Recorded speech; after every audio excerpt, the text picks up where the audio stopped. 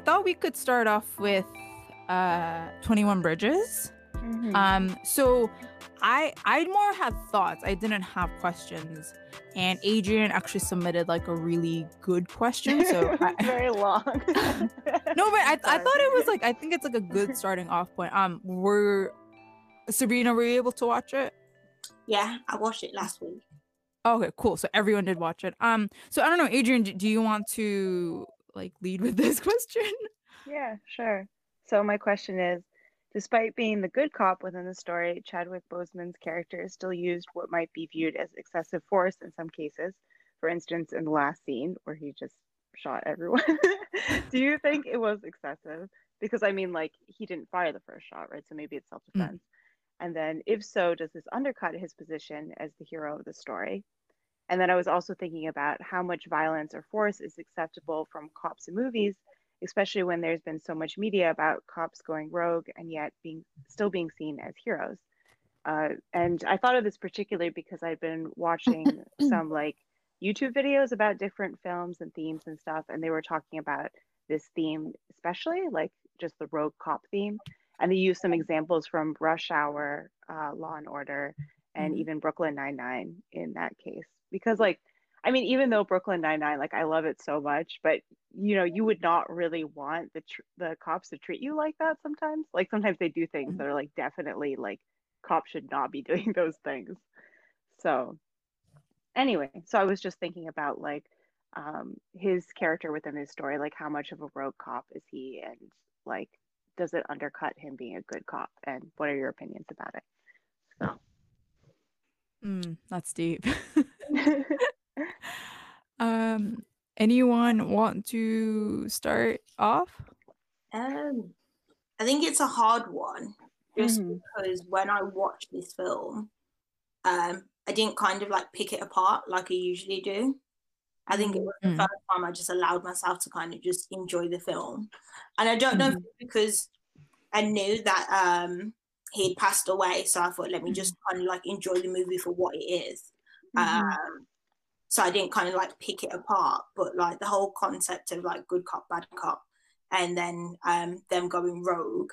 I think because I've seen it so many times in films, I don't know if it's like an exaggeration on like what cops are like, or if it really is like that, but there is definitely a theme that is replicated. When I think of this film, sometimes it kind of makes me think of the film Chaos, and that's with Wesley Snipes and Jason Statham. Don't quote me on that. Could have got Wesley Snipes wrong, but Jason Statham's definitely in it. And they're like both cops. One goes rogue and the other one like appears to be good. Won't spoil the film for you, but the whole concept of like shadiness going on within like different police departments, and them kind of thinking it's acceptable to kind of behave that way. That's always paired up with a cop that's good, but is kind of like misunderstood. I don't think they'd never really pair that kind of match up with a character that is just all round, everybody loves them and comes and saves the day. They're always kind of justice always comes about by the cop that has like been hard done by, or has got like a stick on his shoulder. There's always something defining about that cop, and I don't know if that's how they just match it up. But I would say that his actions, I think because of how they played him out to kind of be kind of to the point and direct and quite forceful with the way he acts, I think I'm not really surprised by the final scene. I think it was all kind of, you were going to see him kind of show what they've been building him up to be. They've always made out like he's that cop. So I wasn't surprised when he kind of just went all out at the end. If anything, I thought he would have kind of been pushed to the edge a lot quicker. Yeah. I felt like that was such a long-winded. No. I mean, it's not. There isn't a yes or no answer on the film and then think about it through my head. Whereas before, I would have kind of like dissected it, like bit by bit. Hazel, do you have a point to add? Yeah. Sorry, I think they're being quite noisy. Yeah, I'm similar to Sabrina. I kind of just enjoyed the film, but like they did really show him, like even at the end, like he was trying not to kill them as much as possible. Do you know what I mean? They tried to show that he was really trying to not kill, especially that big boss guy. And they showed, so he was, I don't know, like, I guess I don't pick these kind of films apart. I guess I've seen so many films like this that I'm just immune to seeing cops shooting and shooting and shooting in a film. But yeah, they did show him at the beginning, like they presented him at the beginning. Like our first impression of him is like he's got maybe an issue with shooting people. Like, so that was presented right at the beginning. But then by the end, I thought, I didn't think of him as a bad guy, I guess. Like I felt like he was, I mean, I wouldn't want to be in that position, like killing people, but they showed him really trying to not, like, it was like the complete last resort, like not to get killed himself. And they were trying to kill him not for a good reason at all. And yeah. Well, I think what is tricky with this one is that just I'm talking very generally, but oh my God, Andre, that's the name of Chadwick Boseman's character, right? Like, as you see him as a kid at the funeral in the beginning of the scene. Oh, we should have said spoiler, but whatever. You know, he I undergoes. think people would expect spoilers. True. Yeah. Don't worry. So we said it. He has undergone a trauma, so he is, you know, on the right side of the law and whatnot. But his character is like really layered. But then on the other side, like the bad guy, I can't remember, like Sienna Miller's character and like those guys. Frankie. Oh yeah, Frank, good memory. Yeah, like of course when we see them through Andre's lens, they appear to be bad, but in the end, they want to survive. Like they want to do their jobs. They're trying to take care of their kids and whatnot. Yeah, of course they're corrupt, but you can see like why they did it. So no one is black and white, bad or good. Yeah, but they shouldn't be killing him over it. That's a bit much. No, of like course killing not. But Andre over it. No, but he got in the way, right, of their protective scheme. So I feel like this one was. I don't know. What do you all think? I feel like it wasn't justified, their little corruption scheme. Like, I don't agree with it, by the way. I'm like, for the record, I don't justify it. But endorsing corruption, was that stealing? I thought it was a very interesting film. Like I didn't watch the trailer or anything, so I didn't know what was coming. So I was like, "Ooh!" Like it was it was quite an exciting film. Oh, interesting fact. Actually, yeah. So for the record, I was trying to. I think it's interesting, like the way we've taken this, because I think when we normally talk about police films, it's like that guy was so bad, he killed X amount of people, but this one it was like many moving parts. But interesting fact, I don't know if you all saw this, but Sienna Miller, Frankie, I think she exposed the company director, whatever, for not being paid highly paid as the male actors, and so Chadwick Boseman donated part of his salary in solidarity. It's like such an amazing man. But yeah, it was just specifically about that movie. Anyways, other thoughts just in general. I think this is a really good question because we can't really explicitly answer it. I just wanted to leave you with some parting thoughts, I guess, because I just wanted to explain, like, actually, well, more of the context of the question I was thinking about was like, because when I was watching it, I kept thinking about like all the police brutality that I've been seeing recently, like, especially in the US, right? So, like, I was kind of looking at those characters and thinking about that. So it was a little bit hard to watch in some places because it was like, I wonder how accurate this is to like what cops really do. Like, there were. Like his character was not that excessive, I think, compared to the other characters. Like there was like when they like woke up that woman in the middle of the night, like there were like some cops that were like shoving her and it was very violent. And then like there was like where they were going to see the suspect at the club and one of the cops just shoots him, you know. So I felt like so because looking at those acts of excessive force and then thinking about police brutality, like in the U.S., it was kind of like, well, how true is this? How not true is this? And it was good that Chadwick Boseman's character did have more of a level-headed position. He was like the one that was like less excessive, I think. But anyway, I was just thinking about like portrayals of the police in general, and then like where should we draw the line of how violent and how excessive that is, and how much can that inform like the public's opinions about where the line should be for cops, So that was kind of like the overall thought I had. So anyway. I think like no, that's really oh, sorry. No, mine's really quick.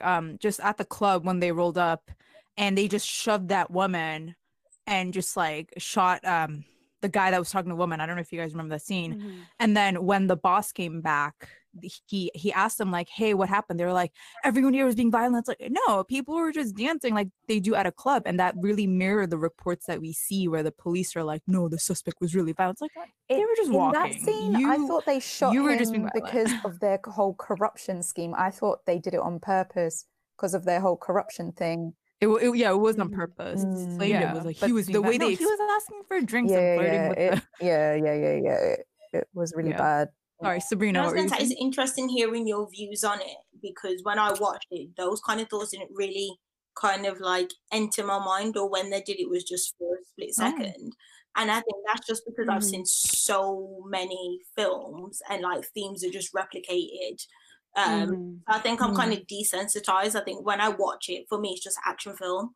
I think with what's going on with how predominant kind of police brutality has been in the media this year, I think that had some kind of influence when I was watching it, to kind of think, oh, like this is kind of like a different side of it. It's not like rape crime or whatever we're seeing in the media. It's like a different angle of it. But then I thought, but then this is just a film, and I've seen so many films like this, and just dive back into the film. And I think, when I do go back and reflect on it, like listening to what you've said, I can totally like agree with what you said, because I think it is hard to watch. But like I've said, I think I've become so desensitized, not only to kind of films, but to the media. So like my mind just switches off. Like even when I see things like new reports of police brutality, it's just I can't engage with it on any kind of like level. Because I think it's just the same thing over and over and over and over and over and over and over again. And I feel like we're starting to go blue in the face with how many times we can kind of scream about it. I think if it was to do more so the police brutality that we see in the media and not kind of the drug angle on it, I don't know if I would have been able to watch it. I feel like seeing that in a film, there's certain things where race is portrayed in films where I just can't, like, I can probably watch it, but I have to be in the right frame of mind. And it will probably take me multiple attempts to get through it. Just because of like relating to it. But with this one, I think because it was about drugs, and even though police brutality in any form is just not acceptable, I think it's like the lesser of two evils in terms of police brutality. But it also showed like the layers of kind of what actually goes on and how it kind of filters through. So when people are like, oh, newbies need training properly, etc., who's training them? And this film showed that it's not just like fresh people that are coming onto the force that are getting involved in this. It's people that are at the top that are actually feeding it down and making it acceptable. So when we do say like it's reflected in the media, that you really kind of need to change the whole police department. You can't just fire one or two. It's so true, because as we've seen, it's the ones that higher up that make this corruption in any form acceptable and justify it.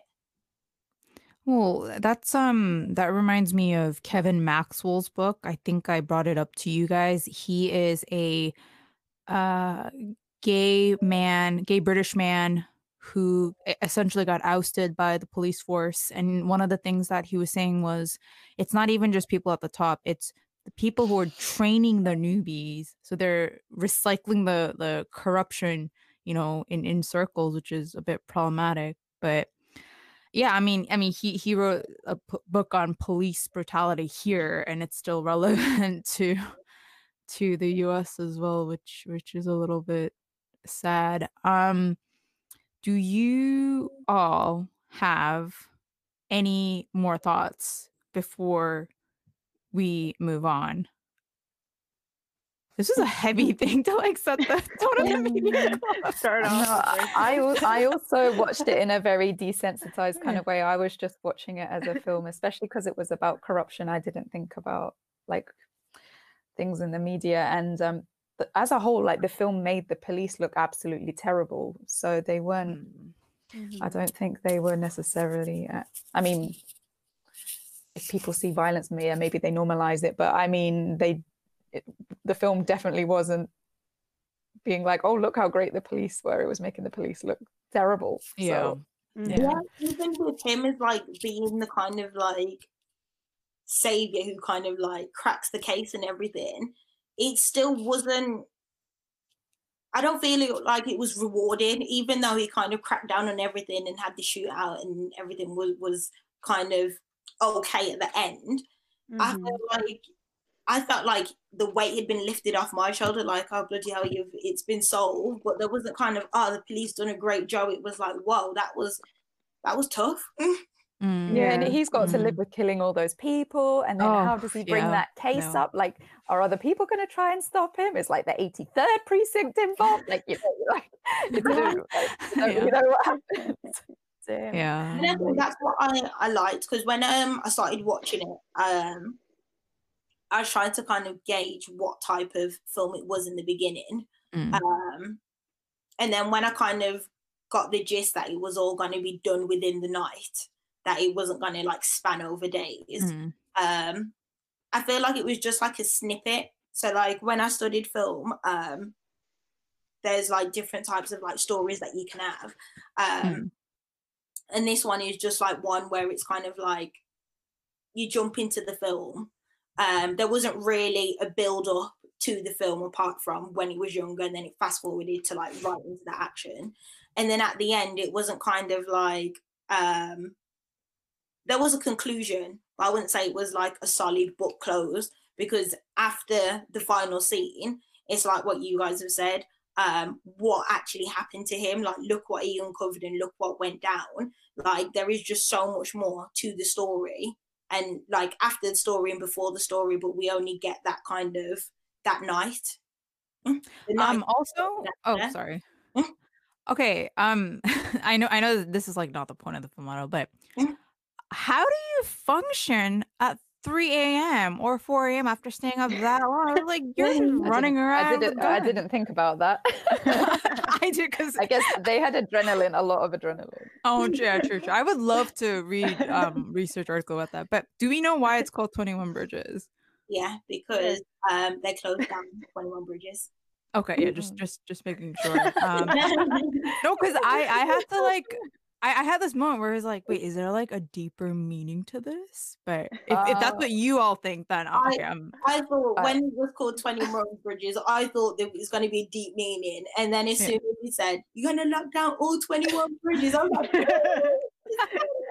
it does. Yeah. I love it when they three tunnels. The title in the dialogue.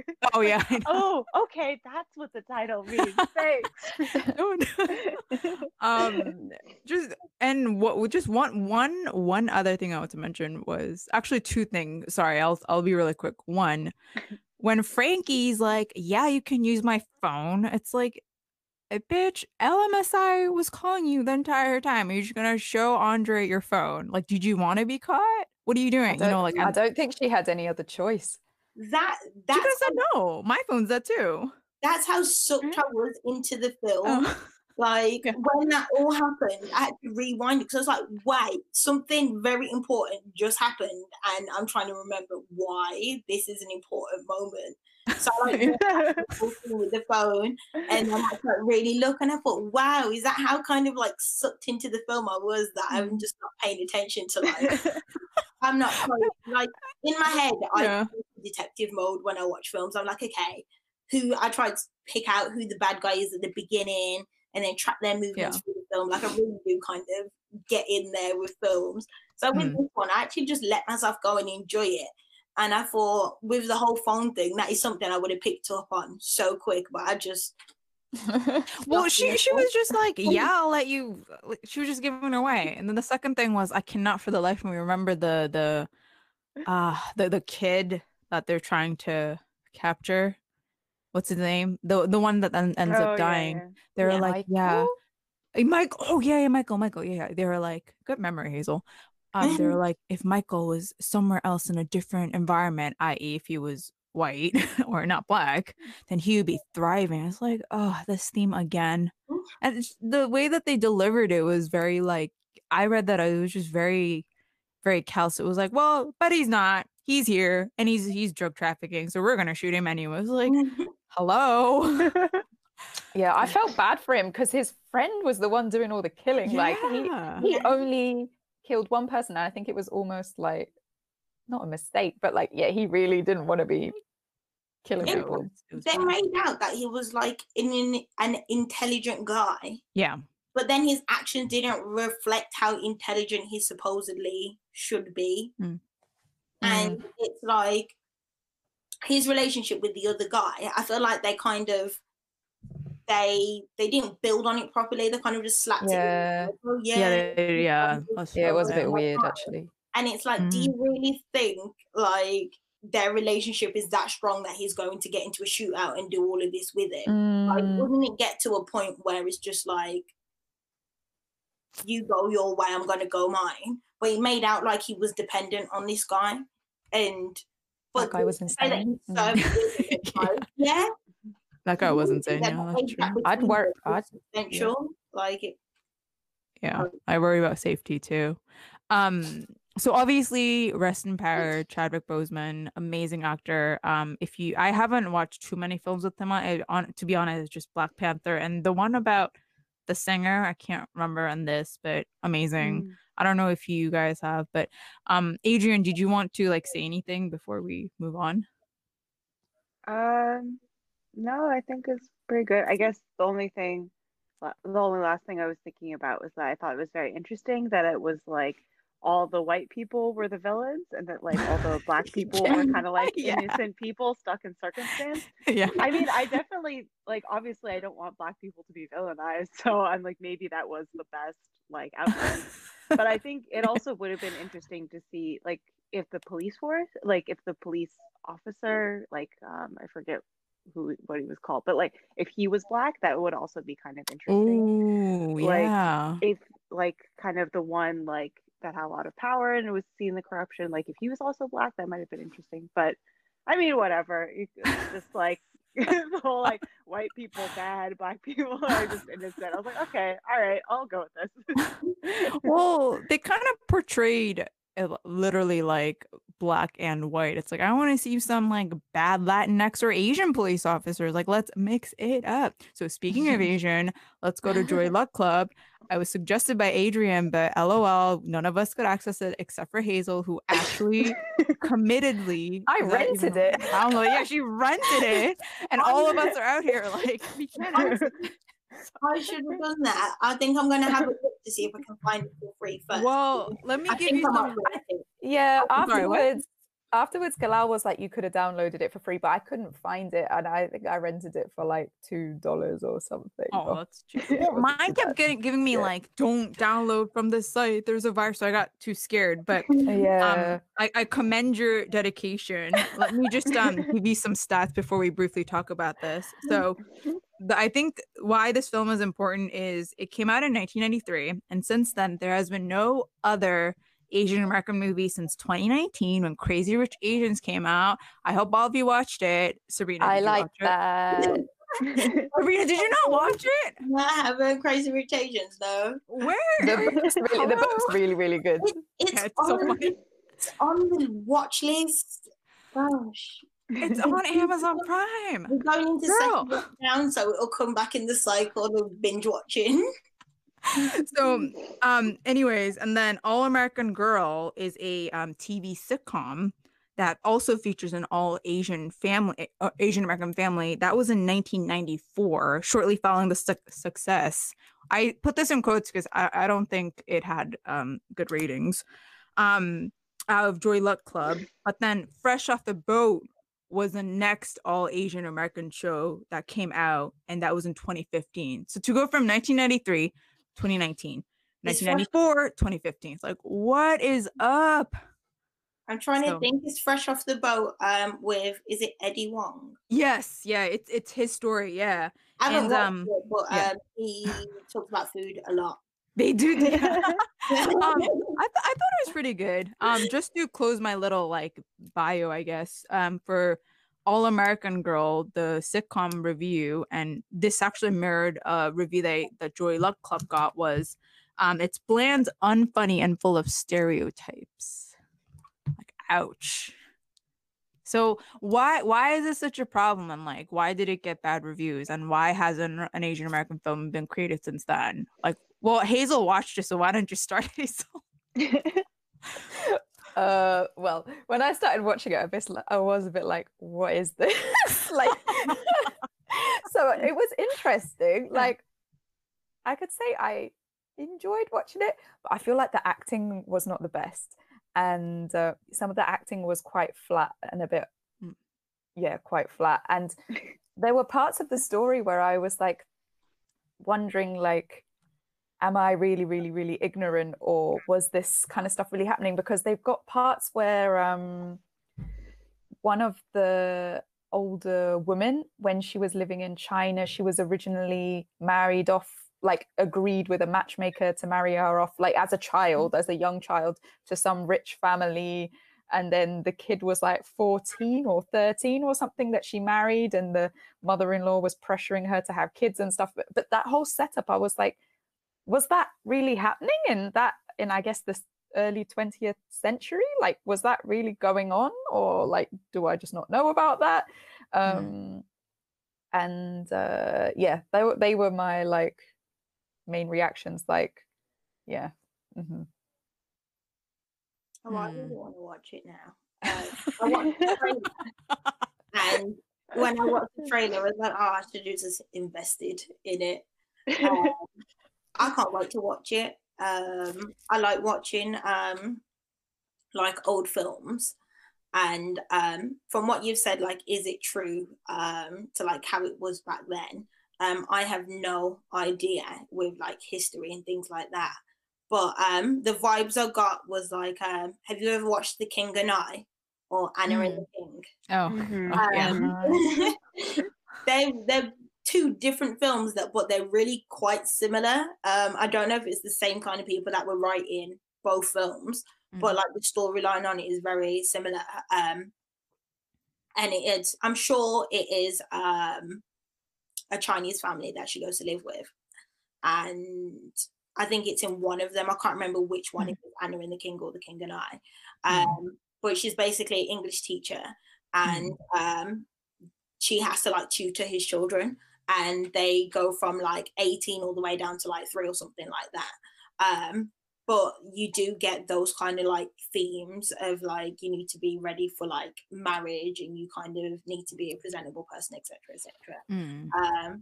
So I would probably say I got the vibe from the trailer that it probably would be some kind of true to life, probably just exaggerated a bit. But I always find that with old films, you can, because of what we're used to now in terms of acting, and I would say no other kind of like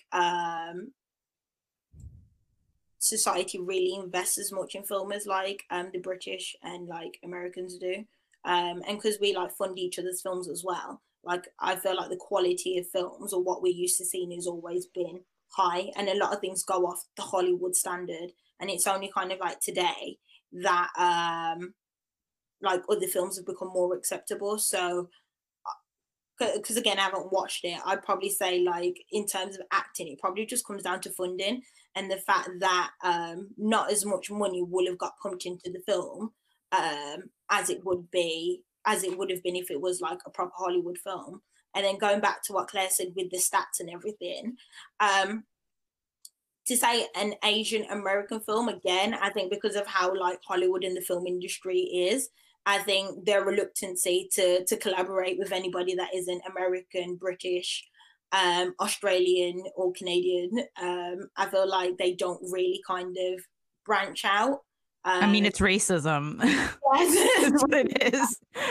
That is like it literally is that, like, that is. Isn't it a Hollywood film though? I think it was Hollywood produced, but it was kind of a miracle that it was produced in the first place. But they produced it and they kind of said, like, look, we've done this and it didn't do well, so we're just not going to make this again. Yeah.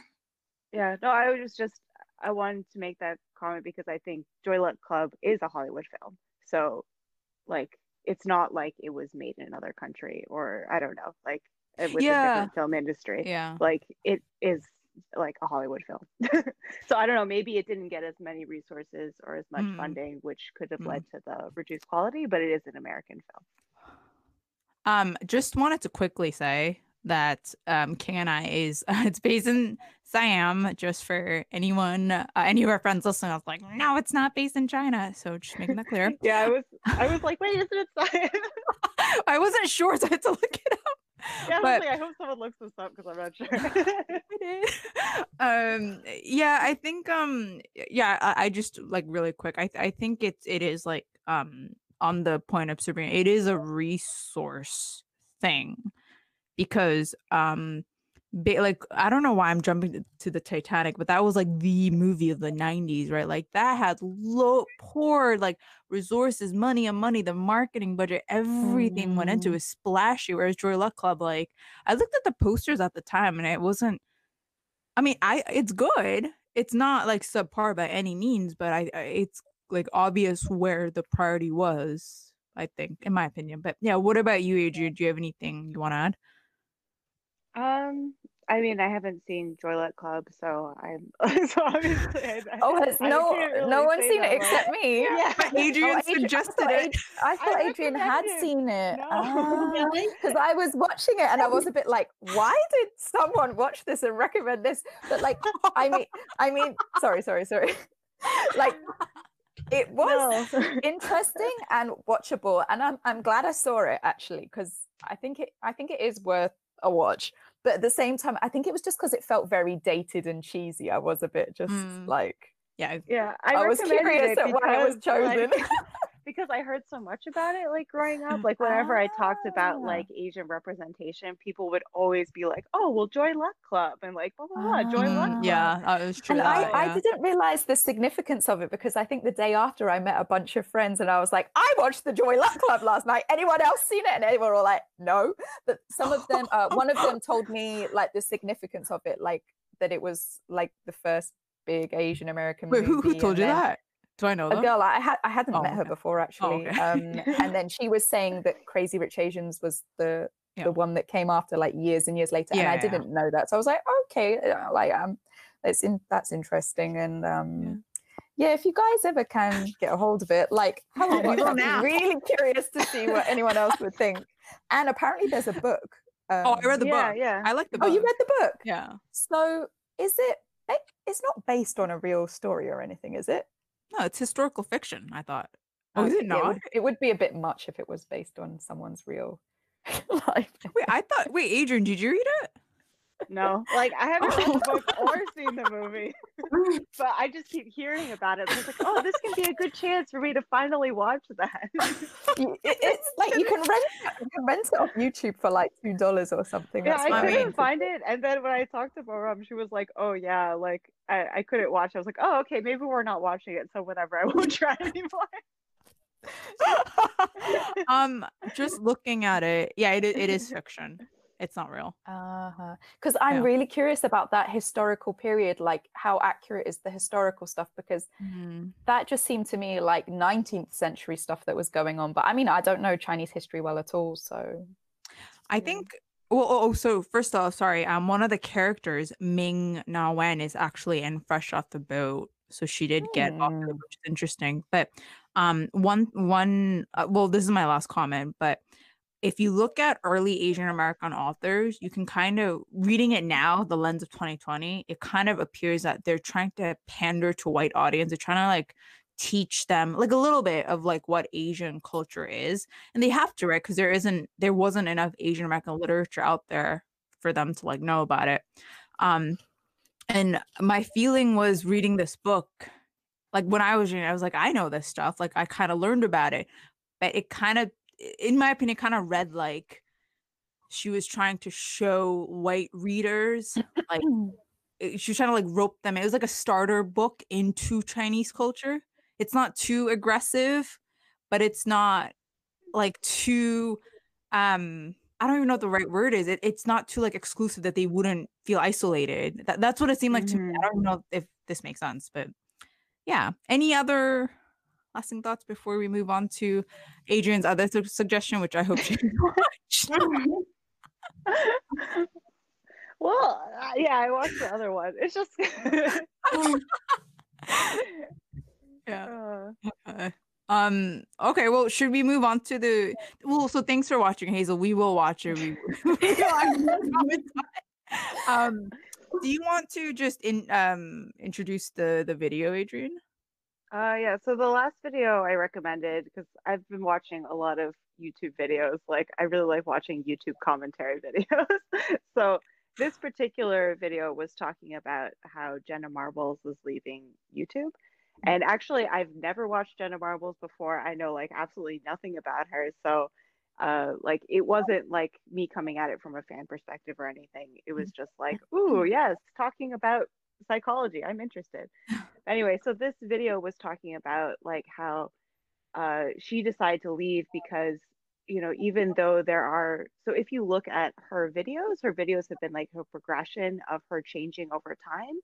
And it was kind of like almost like a diary.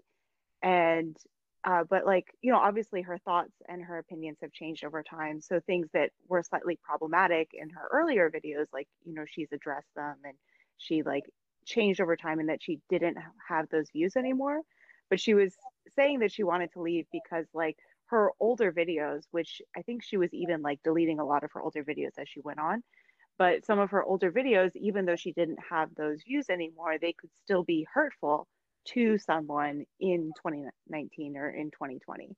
You know, so this person was talking about how the way that media is, like, even if media is really old and it's from like, you know, 2000 or like, you know, 2006, whatever, like it can still be accessed by people in the present day and people can still watch it and not understand the context, or maybe they do understand the context but still be hurt by it, you know. So someone who hasn't seen all of her videos and seen her progression, that she's changed, you know, might think that she still has these types of views, or they might be hurt by something in the past. So they were saying that kind of like with the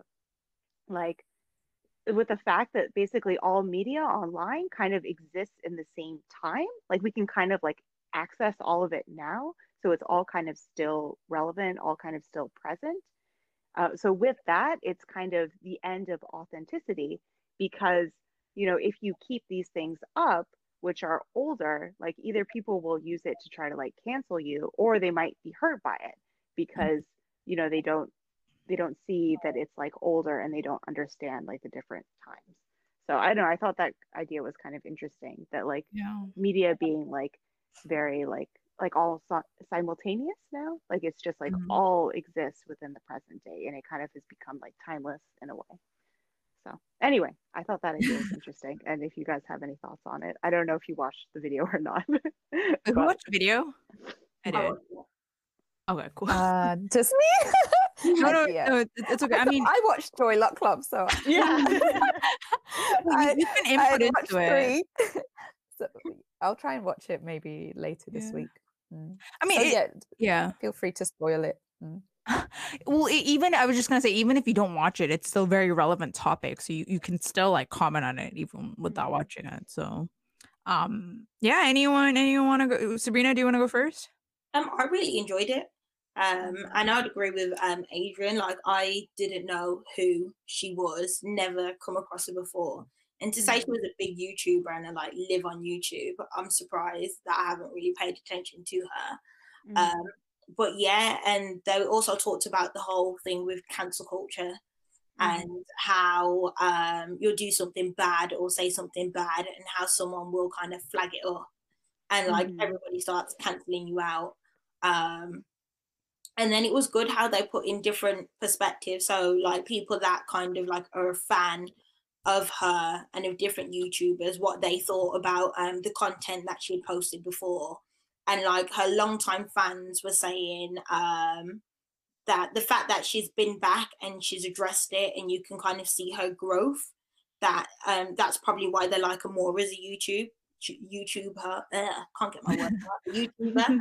Because they can see like her growth, and they say that where some YouTubers are becoming less authentic is that the fact that as soon as something's been done wrong or something, they'll delete it, or they're continually deleting their old content. And they said it becomes a problem when people are kind of tuning in and they can't see kind of the growth that you've been on, or the fact that they ignore the growth you've been on, and that they just kind of take things for face value. I would say the bit that I didn't like is about, is it Logan Paul? I can't remember which brother it is. I hated the fact that they included him in it because I don't think he has not grown. I agree. In anything that he does on YouTube. But I've seen some of his clips and I've heard things. It's so bad. I've heard things in the media. But when you see some of the things that he posts, and it's still relevant like today, and some of his actions that he does, even with the whole coronavirus thing, I don't know if it was him and his brother, but the two of them together and their brand is like the Paul brothers. The way like that, yeah, I think them and YouTube need to kind of sort out their relationship, because that is not, if I was like the owner of a company, that's not the kind of message or the kind of stuff I would want on my platform, because some of the things that them two come out with can be so like damaging, and their views, they don't hide their views, and their apologies are so half-hearted. So to include that in the kind of documentary, where it's talking about this woman and all she's done and what she's left with now, I felt like it didn't give her story the justice it needed, because that was kind of thrown in the mix as some kind of like comparison. And I feel like the way he's gone and some of his views that are so left, the whole point of like this documentary was highlighting like cancel culture and how someone has been affected by the content that she's put out there. And even though she's taken it back and kind of apologized, like the effect of her putting it out there to begin with is still lasting. And the fact that she's no longer, I think she's no longer on YouTube, or she left, but her content might be different. But like when they were showing clips of like her reading a comment, and you can see like this woman isn't she's not doing it for the camera, she's genuinely just making content, and it's just, she's received a backlash that really did kind of hurt her. What did she say that upset people? I don't. It was I used to watch her, so oh, okay. Like, you're the only one. Since the early days. So of her. Well, yeah, so she was based in Boston. She went to Boston University actually, and she did this like hilarious spoof. I forgot what it was, but with like her diploma, and it was like how to fool people into thinking you're pretty. And I thought the video was funny, especially since this was like 2000. Oh God, I don't know, 13. So she's been around a long time. She was even around like a little before that, I think, like mini videos, but that like caused her to explode. And she was doing like a little spoofs, and she did something with her degree, like, what am I gonna do with my degree? Ha ha ha. And it was just like silly.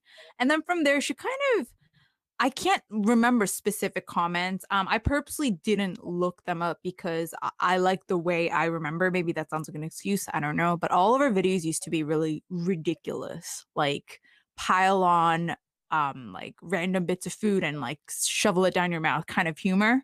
And yeah, I think off the cuff she would say like certain things, like very cheap jokes, but in my opinion, I wasn't offended by it, but maybe now through 2020 lens, I would be offended. I don't know. Like, but I did watch the apology video. So she's left YouTube, and I think, I mean, her apology sounded authentic to me, but I think the fact that you're giving up your career that you've had for, 7 years plus because you feel like I want to reflect, I want to change is pretty genuine. And I think the fact that her videos have mellowed out significantly. So it went from like way up here, ridiculosity, hilarious stuff, to all the way down. And like her, as the video said, she changed a lot. So I think, just in my opinion, this is one rare case where I feel like the apology was genuine. And like, if we're going to just cancel people left and right, like people do change, right? Like at a certain point, you need to make a mistake. Someone needs to tell you, you can't do this anymore. And then you learn. I'm not saying like she's perfect and the situation is, it's just not black and white.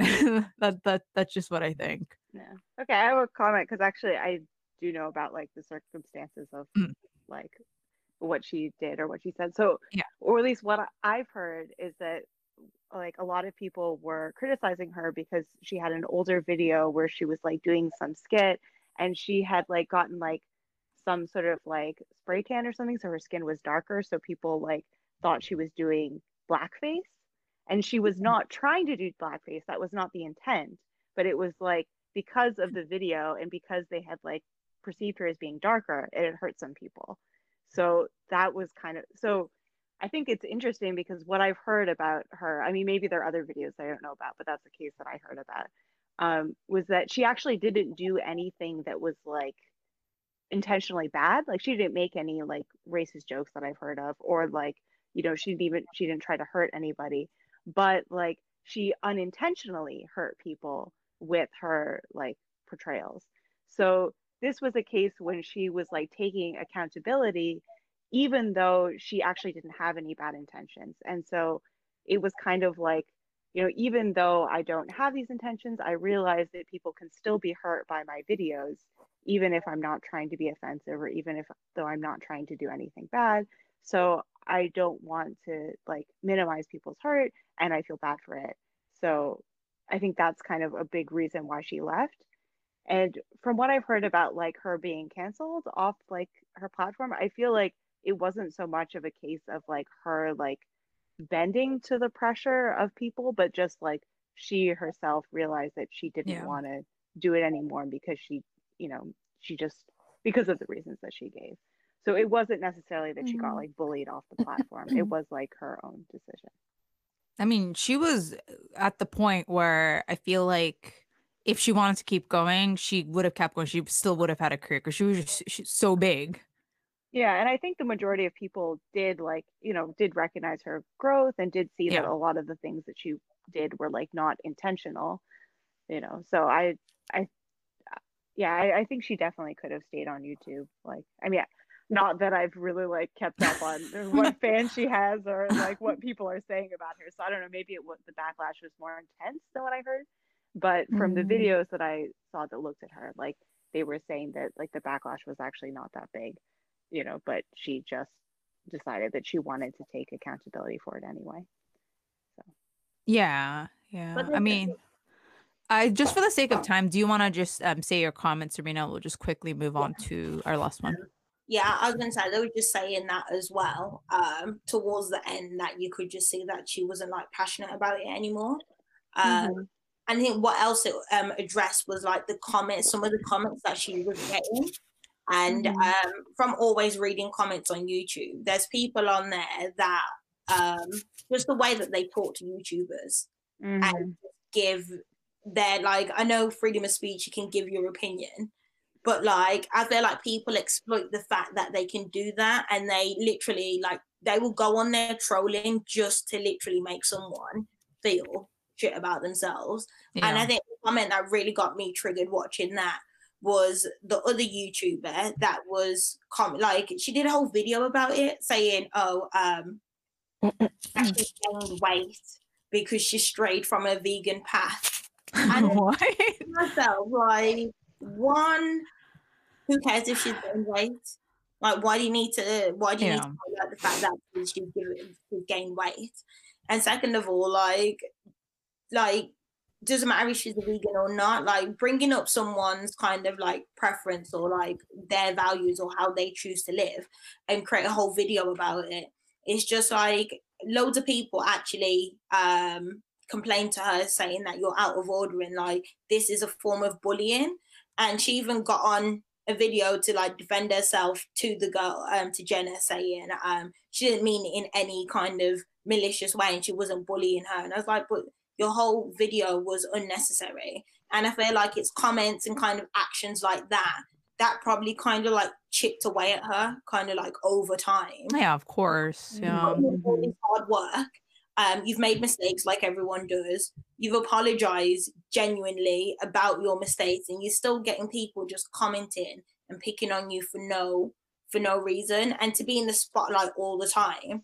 I feel like, I think if she didn't quit, with how things are in 2020, I think if things carried on, people would have found any other reason to kind of drag her down a bit further. So I feel like for her own mental health, it probably was a good idea that she kind of took a step back from it. Also, content is free. People need to chill. Like, it's free. Like, let them be. Anyways, right. So last one, RBG. So another sad passing. Honestly, like what such a tragedy, like what a legacy. So did everyone watch this? Yeah. Awesome. So Adrian kindly submitted a question. So yeah, do you just want to take it away, Adrian? Sure. All right. So my question is, throughout RBG's time on the Supreme Court, she stopped trying to speak with the majority and compromise and instead would often voice her dissenting opinion. Do you think this was a better strategy to take? Would your opinion change with the different political climates? So, like, I thought it was interesting that she kind of had this progression of like, first she was saying like she really wanted to like try to get people over to her side and kind of tried to like, get people to agree with her. And then it ended up being like as the Supreme Court became more conservative, she was like, no, I'm just going to voice my dissenting opinion. Like, that's it. I want to like say what I mean. I don't agree with them. So I thought it was interesting to see like the progression of her change. And like, I wondered how much it had to do with like the political climate or had to do with like her own feelings changing. And if that kind of like influences whether it's better to have a more like conciliatory stance towards people to try to like convince them to be on your side, or if it's better to have like a more like aggressive stance to convince them. So it's just something that I think about a lot. So I thought it was interesting to see that within the documentary. So if you have any thoughts about that. Anyone want to go? I mean, I have a thought, but I can go second. Anyone want to start off? Just a few kind of like points from it. So obviously I'd never heard of her before this year. Same. And I am not a political person in the slightest. So I did find it like really interesting to watch. And I would say her change probably came with age as well, because she has been around for a very long time and she's gone through so much and contributed so much.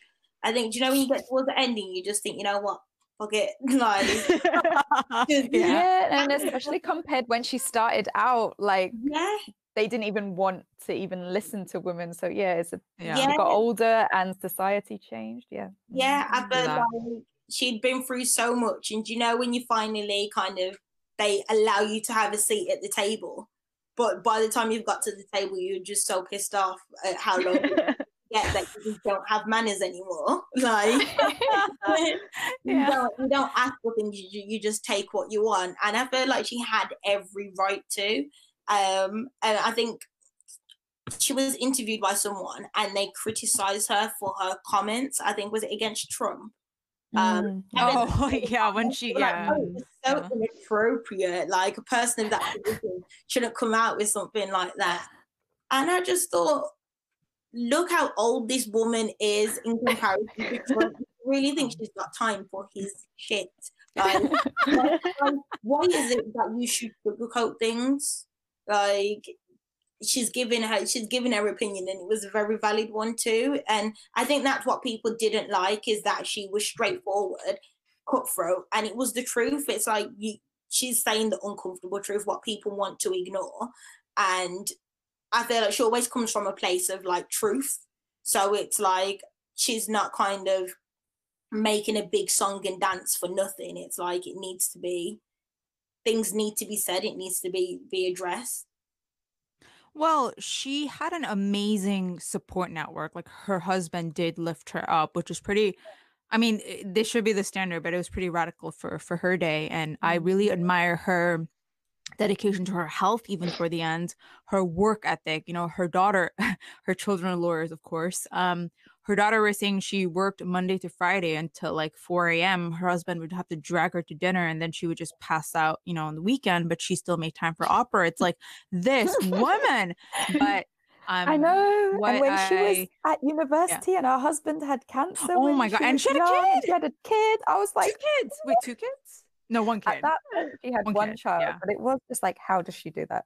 How did she? It's just truly, and I think actually, not only with this, I think, just to go back to Adrian's question, I do admire that she stuck to not just her gut and what was right and comfortable truth and that, but she stuck to the statistics and the research and the law.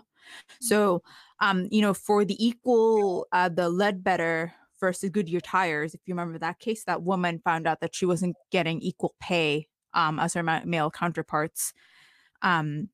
So she actually dissented against her colleagues, and that actually resulted in Obama signing the Lilly Ledbetter Fair Pay Act in 2009. So actually, yeah, dissenting does hold true to like some sort of outcome, because, you know, you're SCOTUS, you're going to, it's a very powerful position. So even if you dissent, if you go against the grain, something will result from it. Someone will always look at that, and like an action will come out of it.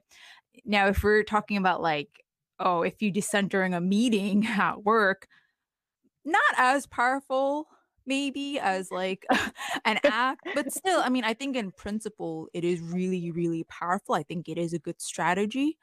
And I think what makes her RBG is because her opinion didn't change with, well, I think, in my opinion, her opinion didn't, I think her principle didn't change with political climates. Like, look at Trump. Look at she was with, oh my God. Oh, Clinton. Oh my God. I almost said Bush. That's embarrassing. With Clinton, you still didn't change. And she like charmed them. She charmed Clinton, got herself nominated and confirmed, and she held true to her word and didn't get swayed, which is amazing. But I just don't understand how she was friends with Scalia. They were polar opposites. Like, yeah, that was funny. They had different strategies as well. Yeah, like he probably hated when she dissented because she's rocking the boat. Like, how do you do that? How are you friends with someone who's your polar opposite? Like, are you guys friends with anyone like that? Like, I'm just so confused.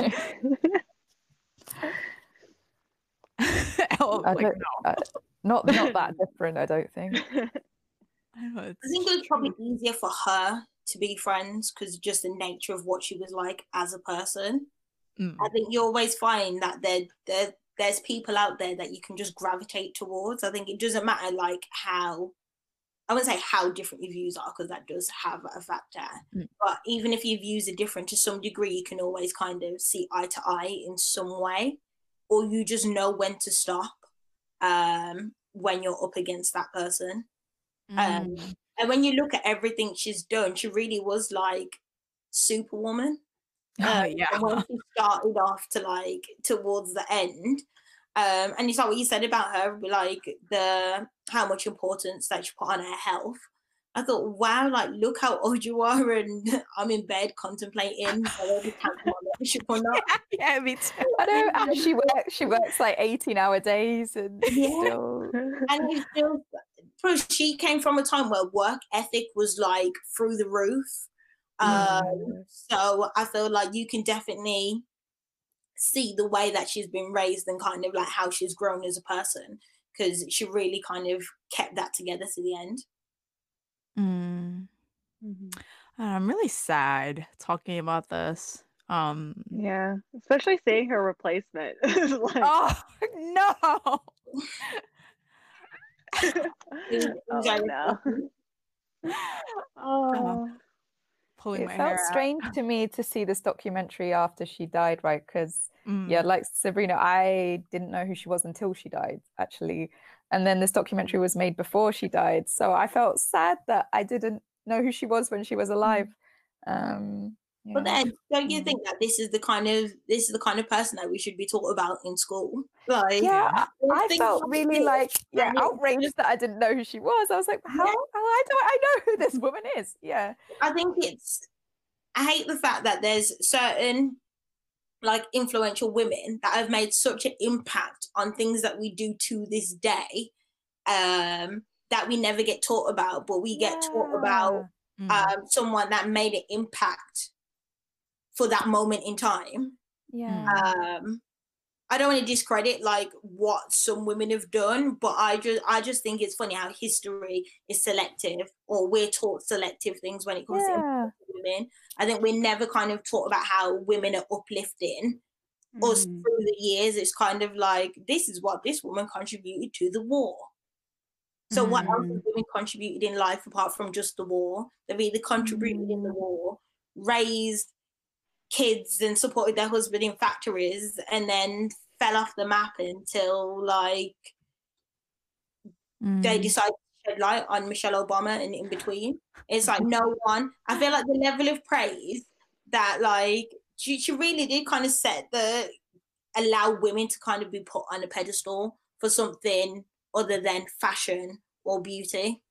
And it's only now that we have to keep digging through the past and finding women like Ruth that have done so much. It's like, oh, but this person's been around like longer than me. Have I not heard about this person? Why do we have to backtrack through history to learn about influential women when you just see men all the time? And you think, oh, influential men, I don't need to read a book to know who ruined the world. Yeah, because she's so inspirational. Like, Yeah. it would do a lot of people a lot of good to know that someone like this existed and that other people can be like that too. Like, I was so impressed by her. Like, I haven't been that impressed by someone in a long time. Just like learning about their life, I was learning about her life. I was just like, whoa! Like, I was so impressed. Like, it had quite a big impact on me, and it's like, I feel like it could have a lot of impact on a lot of people if they knew, like if they knew more about her. Or there must be a whole bunch of other people that I don't know about, and most people don't know about. Well, in Claudia, the what's it called, Babysitter's Club. If you all have watched it, Claudia Kishi puts a collar up before a math test, and she's like, "Today I'm channeling my RBG look so I can do well on my math test." And it was so cute. So I would not have understood it. Well, that's the reference. See, now I would. I am aware, though, as amazing as this. I mean, yeah, I am aware we're talking about two losses today, like RBG and Chadwick Boseman, but I think, we are talking about, this is very US based, and I know that itself is a problem. Like, it should be global, but the fact of the matter is, like, when we talk about politics, when we talk about the law, it is implied like, oh, you need to know what's going on in the US.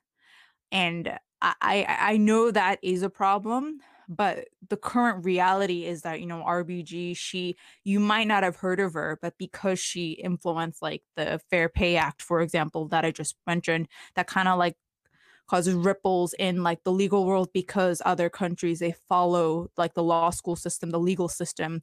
So I think on the one hand, that makes me glad, because it's like, oh, this woman, amazing. She like touched upon like so many lives you didn't even know. But on the other hand, I think is problematic the right word? I don't know. It is an issue that everything we are talking about has a huge US focus.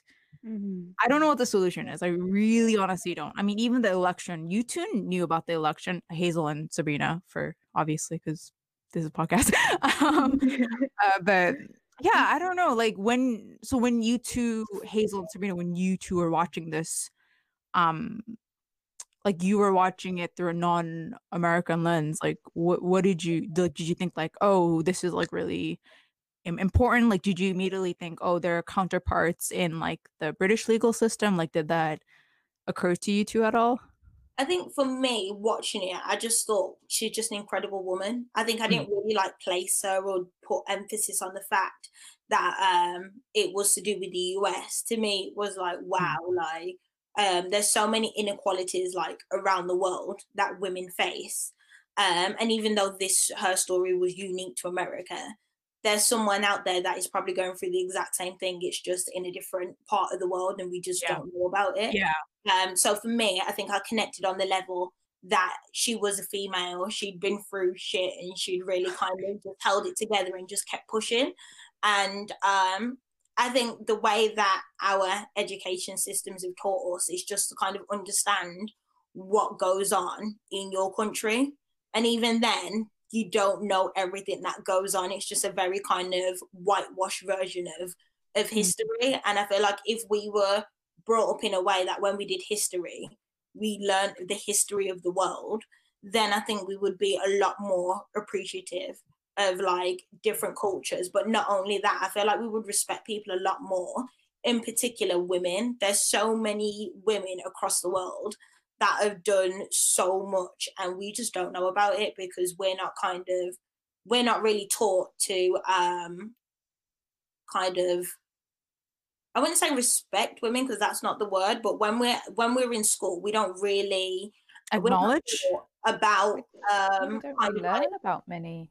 Yeah, I'm trying to think. Women in high positions, we're never really taught to kind of witness women in high positions or even aspire to women in high positions. Like whenever we're given examples, a lot of examples are kind of like what a man has achieved or what a man has done to change the country or steps that they've made. And yeah, I'm struggling to think of any woman I learned about now. The only one I can think about is Marie Antoinette. Like literally in a history class, I'm trying to think of other women I learned about and I can't think. It's actually hard. Or she literally just ate cake. Or flipping Henry VIII's wives. Like, oh, right, yeah. Oh, yeah. The only one I remember Elizabeth the First. I don't know. Queen Victoria. Queen Victoria. That would have been the main one. Yeah. Yeah. I think I never learned this about one, Elizabeth I. like this touches upon many themes. Like it's what you two brought up that where the women at, you know, like the ones that are doing it like worldwide and within our own curriculum. 1, 2, like preservation of her own like soul. Like this woman loved the opera. She went to the opera. She made time to go to the opera. You know what I mean? Like self-care. Like she was doing it even before it was trendy. Like how did she do it? And to be like completely absorbed into something you absolutely love for like 18 plus hours, like yeah, like of course, amazing. Like I've been, yeah, exactly. Like I've read a book before, but within like maybe 3 hours, I'll be like, right, it's time to go to bed. Like I've never been like, you know, it's just so many themes that just come up in this that are like, I think she defied like so many stereotypes of who got sorry make a woman out to be. Wait, say that again. Who got sorry, start over. Who got what? I said, I think she, I don't even know what word I used. Yeah, she defies every stereotype that like society tries to make women out to be. Like she showed that she can be the wife and the provider and actually like support her husband. She showed that she can be a mother. She showed that she can like have a really high status, good paying job. Like in the end. But it's like, look what she had to kind of get through to kind of show women that you can live a life just like a man's. Basically, you can still do these things. You don't have better. Yeah, like when we're reading books at school, they teach you like how women are supposed to be or how women are perceived. But then even when I know at school they touched a bit on like the pay gap and women's rights and men's rights, etc. But that was in sociology, and that was when I was about 16 doing A-level. So when I think of like all the time I've gone through in school, It's not until I'm getting ready to leave school and it's a subject that I chose where I'm really learning about kind of like the struggles women have had to kind of face and how they've had to kind of get equality, etc. When we should be taught that women can be anything from a very young age. Why do we have to kind of get that far through school to learn that we can have these kind of things? And I feel like now when we're kind of working, I feel like the confidence to kind of like defy like the male dominated work environment, like it's not really that strong because we haven't really been taught that we can kind of fit in this space with them as well. And well, I'm going wait, sorry, say that again. What? That it highlighted a lot of what we're lacking and what we've missed out on through the structure of how our education system's been. I mean, I think this is a little bit it did kind of occur to me what it would have been like had she not gone to Harvard or she transferred to Columbia, right? Those are very prestigious law schools. Had she not gone to those schools, or had she not been white, I wonder what it would have been like. But regardless of that, obviously it was, I think she capitalized on our resources to make it work. And that is a huge difference. Like, all of us do have resources to a degree at our disposal, and each of us have our privilege, right? But I don't know how she just connected it all together and just made it work. I just find that incredibly like motivational and amazing. And I'm just praying that, because she said something like, I don't know if you guys saw this, she said something like, the pendulum will like swing back when it goes to the extremes. So I'm just like praying fervently that it will swing right back, because currently Supreme Court is extremely, extremely powerful. And right now it is, even if there's a Democrat majority in all three parts of the government, you know, like Supreme Court matters. So Adrian, do you have any thoughts before we wrap up? Oh yeah, sorry, my dog was barking. That's why I kept like looking at with Sydney, right? Yeah, I was like, oh my god, she's so loud. Sydney. Yeah, I guess I don't know. So I was trying to think of like what women that I had learned about in school that were really powerful, and like the main one that came to my mind was like Harriet Tubman. Yes. And I was like Harriet Tubman, Susan B. Anthony, and those are all the names that I can remember. At least you learned about Harriet. I mean, I don't think Harriet Tubman was in a very powerful position in government or anything. Definitely. I don't know who that is. Who is that? Oh, she was I'm just kidding. She was like a former slave in the U.S. and she ended up leading people, like a lot of slaves, to freedom. Underground Railroad. Okay. Yeah, through the Underground Maybe I Railroad. have heard of her. Yeah. You probably have. Yeah, the overall feeling, I think, though, in a lot of at least from what I remember of U.S. education, is it was very like, oh, we've moved past these problems. These are no longer a problem. Like, we had gender inequity in the past, but not now. And like, oh, we had like racial inequity in the past, but not now. So it was very like, you know, looking at like post the problem, like, oh, we've already fixed it. Don't worry. And then it's not until you get older, you're like, no, the problem is definitely not fixed. Like, it's worse. Yeah, and maybe, I mean, and like, it's not something that can be easily fixed, you know, and that is part of the problem. You know, that some of these things are just, you know, they have like such deep, you know, deep roots and history and thought that, you know, it doesn't really, it's not like, oh yeah, we changed one law and now everything is fine, you know. So just comment on, I guess, women in that way. And then I also wanted to note that her dissenting opinions were just so eloquent. Like the one where she was like, it's where she was talking about them getting rid of the voting discrimination law, and she was saying like, this is the same as throwing away your umbrella in a storm because you are not getting wet. And I was like, oh my God, that's just amazing. Like the way she phrased things was just incredible. Yeah, I really loved beautiful. it when they had those voice clips, especially the ones from like way back. It was really interesting. Yeah. She had the one where she fought the I'm so sorry, I forgot, the military school. And I remember the guy against her, he was like, yeah, I got creamed in this competition. I lost. So funny. Yeah. She was amazing. He didn't even prepare. He was like, I was a woman coming or something. Yeah, but he was like, she was amazing. Like, I tried to present this opinion, but I wasn't really sure it was gonna work. And as you know, I failed. It was just like so upbeat and like, yeah. But that's the thing, that's what I'm saying. Like, she utilized everything she had. She was eloquent. Her everything was like 100%. Her delivery, like, I think she must have, like, she was like 30 steps ahead. She knew the repercussions. She knew, I'm going to deliver this judgment. It will be read for years to come. Whereas, like, like I write an email, I'm like, yeah, it'll be fine.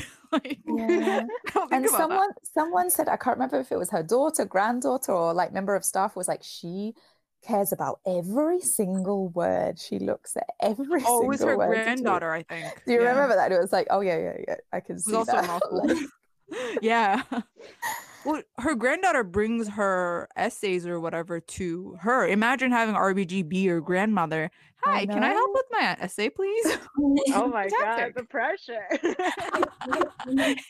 Yeah, but you would be guaranteed an A. Well, if you didn't get an A, you'd be like, hello, this is SCOTUS this approved. was approved by the Supreme Court. So oh, I love it. Yeah, this is, well, just, I don't want to end on like a sad note. So, yeah, thanks to RBG. I'll probably rewatch that at some point. I don't know. Should we just all like go around and share a happy thought to end? I just don't want to end on this because today's the election and it's, it's just like bring it down to reality. It's like,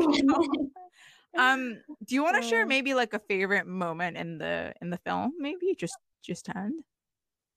Just like a brief scene, like in any of the films any of the stuff that we talked about so far, RBG, 21 Bridges, a YouTube clip, or Joy Luck Club. My favorite part of Joy Luck Club. I think I'll go first. I'm not sure the exact scene in RBG. Yeah.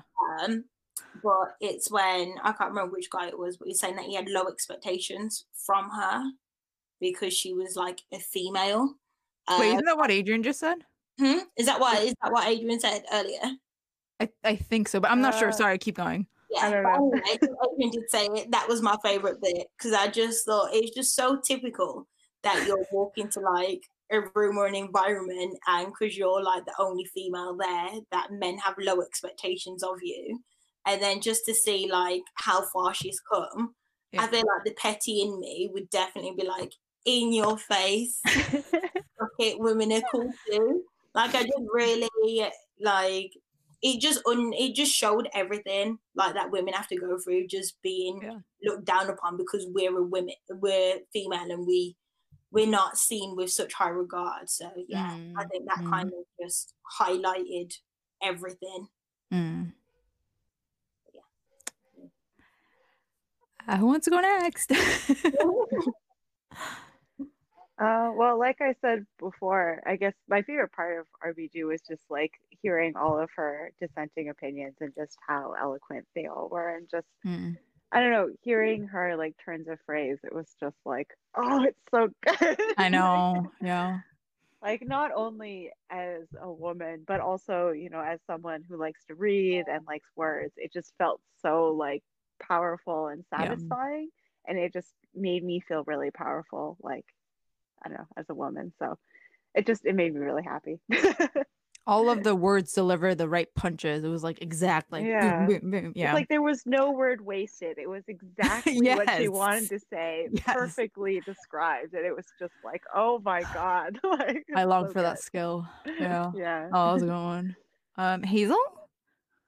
I can't think of like a specific favorite scene, but I really loved the documentary RBG so much. I was so happy, like, you know, when you sometimes from time to time you watch something and you're like, I'm so happy I watched that. Like, Yeah. I'm really happy I learned about her and I really enjoyed it. And I just thought it was very inspirational. And I guess I especially like the bits that were focusing more, I guess, on her early career, maybe when she was at university, and then maybe the 10, 20 years after that, like, because obviously in those days she really faced a lot of like people just thinking, oh, she's just some woman, like, and literally saying it to her face. The woman, remember the woman she was trying to defend, I think it was the military woman, she went into an office and they were all like, what are you doing here? Like, like, was it her who said that?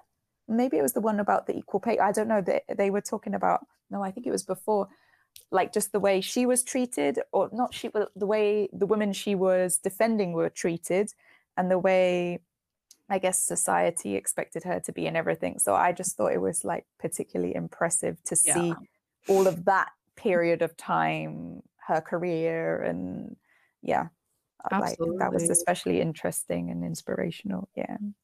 I mean, I just love when she was showing like, this collar I wear when I deliver my opinions. This collar was delivered to me by, I think it was someone from Hawaii. Yeah. Not to be disrespectful, but she was like, this, like, oh, you are a queen. You're like, I never even knew that. I didn't notice she had different, or is that right? Collars? It's like, Yeah. So love it. I just want to say, sorry that we went a little bit over.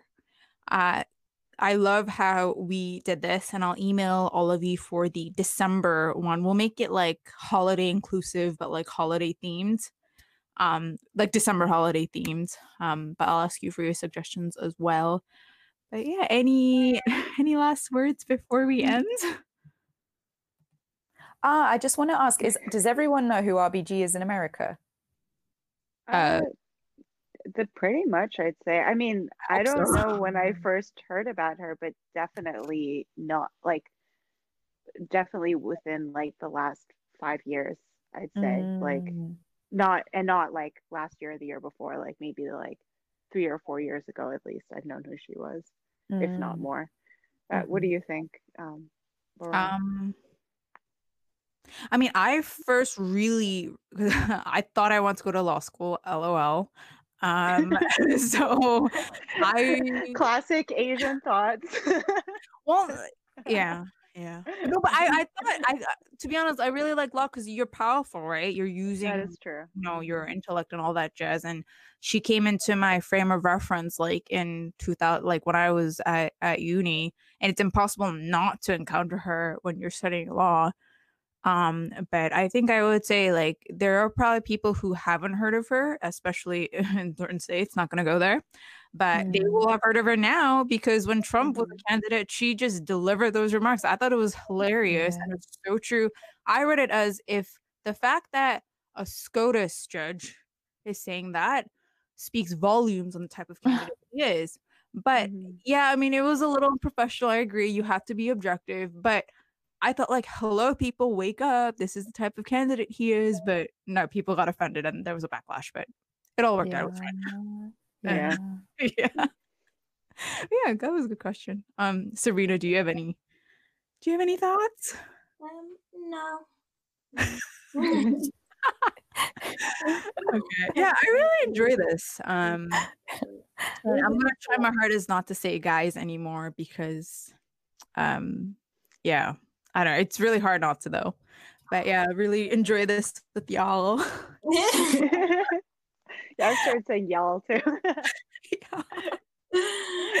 Yeah. What time is it, Hazel? It's 11:42. Oh. Go, I'm so sorry. Sorry, it was so late. I'm so Sorry, okay. Is it 11 a.m. for you in Canada, Adrian? Yeah, like 10:40. Okay, you need to eat lunch, and me and Serena have to go back to emails.